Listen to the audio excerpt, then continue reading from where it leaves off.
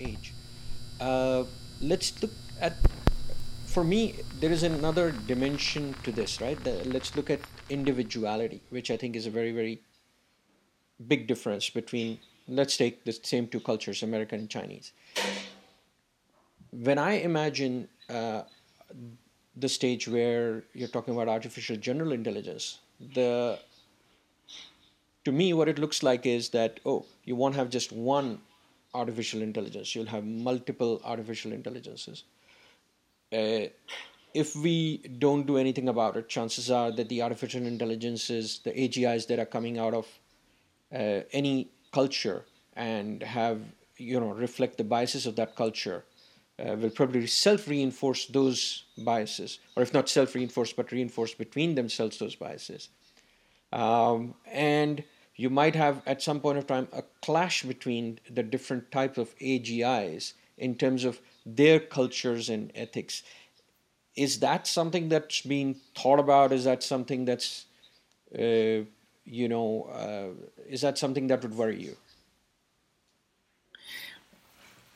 I, I never thought in these terms, because what worries me is already what happens, not what will happen when we'll have artificial general intelligence, but what happens now with the use of the systems we have at hand to reinforce different type of centrality or decentrality of power. Because as Ilya was saying, maybe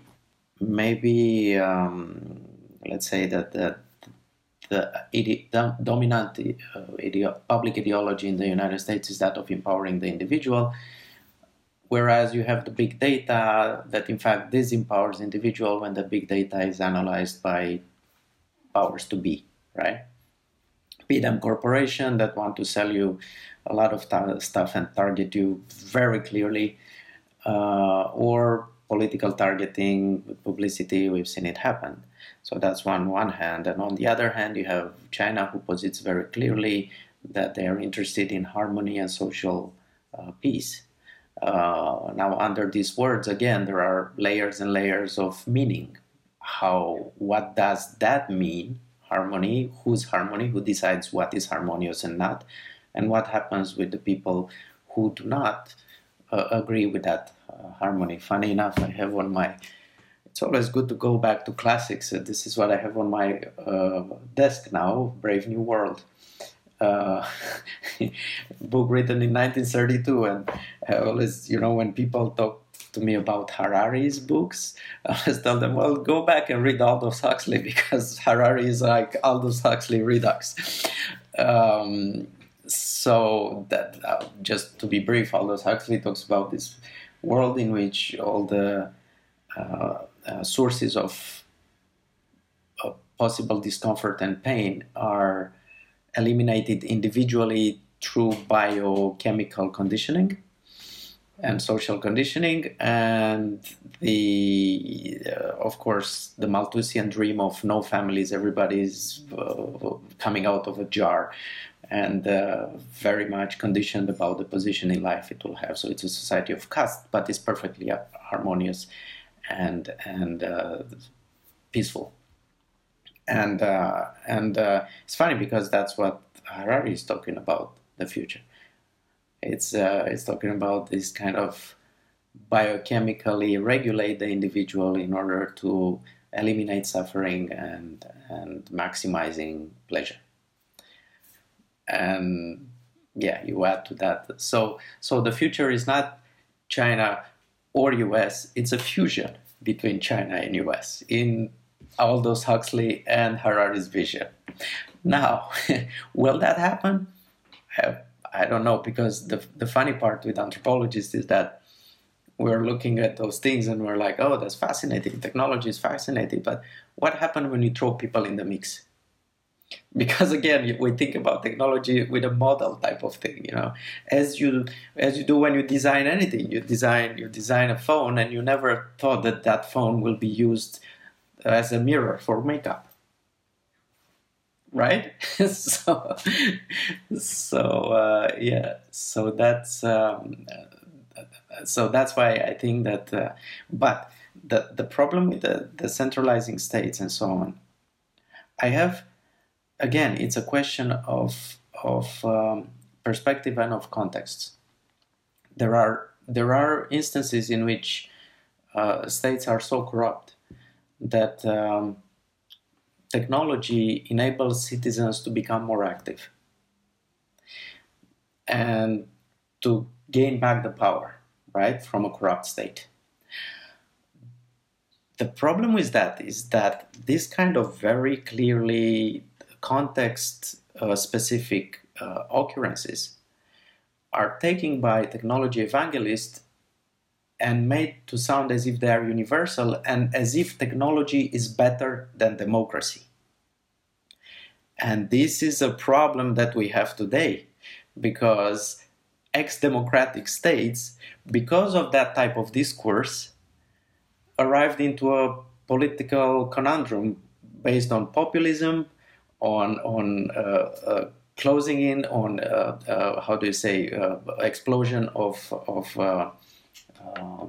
this kind of theories, conspirational theories, and on the ideas that the state is weak and it should disappear because we're going to, people and technology together will solve everything.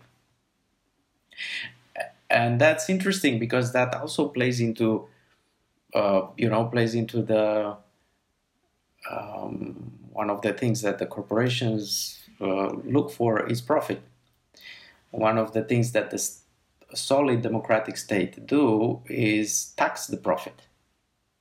The profit is taxed and put into healthcare and so on and so forth. But then if you have only half of the discourse that says, oh, technology will solve everything, then give us the money, don't tax us, and we'll solve the healthcare and we'll solve everything technologically. Well, it doesn't really work, and then democracy starts crumbling, and then you have populism, and then you have forms of totalitarianism that are weaker or stronger, and so on. So it's really interesting. There is this great book, The Winner Takes All, by Anand Giridharadas. He's really interesting, and he talks about those kind of things in a better way than I talk about. But what is important is that this half view of technology, and this view of technology as being the next God that would save us from everything, including from ourselves, in fact, this destroys institutions that are, for the moment, enabled the technology to become what it is. Sorry, Ilya. Sorry, if you allow me to respond to that. I think there's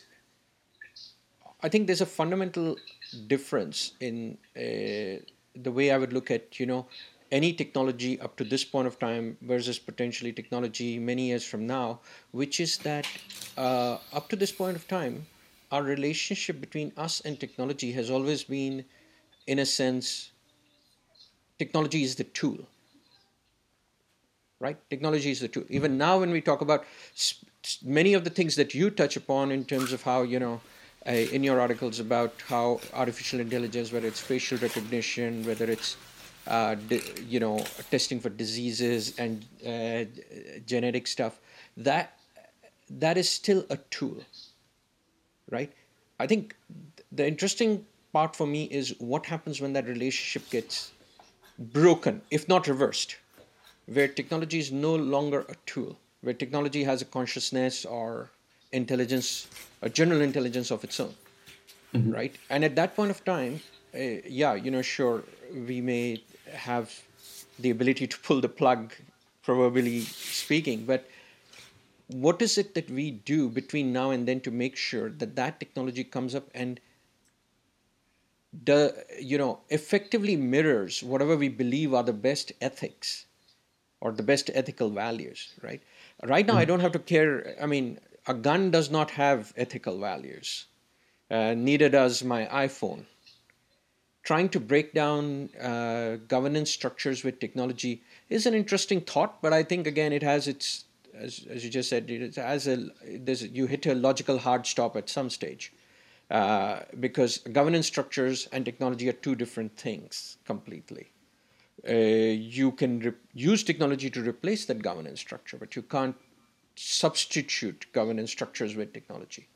And I think that is the difference to me between where we sit now and where we could be sitting, I don't know, 20, 50 years in the future, where technology could be a governance structure. Mm-hmm. Right? So you could have a situation where I'm picking up my phone and somebody's asking, and the phone or whatever device that I have or straight in my brain, oh, we're going to use your tax dollars for A, B, C, D, E, F, G. Would you like to prioritize? Which Mm-hmm. one would you like to pick? How much would you like to spend against each of these counts? And that becomes a constraint. Yeah. Yeah, it's very interesting points, and I think just to get back to your initial point that it's still a tool, and we talk about it as a tool. Well, we're just talking before about that suspension of clinical thinking or any other thinking in face of the machine. So maybe we are talking about it as being a tool, but today many people do not relate to it as if it's a tool, but as if it is a master. So my favorite thing about artificial intelligence, I call it the best tool, the worst master. It's up to us to relate to it in as if it's a tool or not. And I have another favorite about artificial intelligence. And as you have kids, I also have a daughter. He's 4.5. And you know how it is. You give a kid a hammer, everything becomes a nail. We are at this stage. We have an optimizing hammer. Everything needs to be optimized, right? And we're about to break a lot of eggs at this point. Unfortunately, many of those eggs are human lives. And probably from banking, and I don't know when you left banking, but there's a lot of tools now used about when or to whom to give a lifeline or not. And it's a big discussion in artificial intelligence circles that those tools are far from being optimal, and in fact, they take decisions by themselves. I mean, people follow the recommendation, because that's the problem. We look at the artificial intelligence systems not as if they give recommendation, but as if they give orders. So this is the major educational part that is missing for people who use those tools, is to use them as tools, not as managers of themselves, right? And that's we go back to what Ilya was saying before about mind, and how we think, because of that separation, we think that the mind is our master, the mind is mastering the body. So then you have this big misnomer, which is artificial intelligence. There's nothing yet intelligent about those optimizing tools, and there's nothing artificial about them either.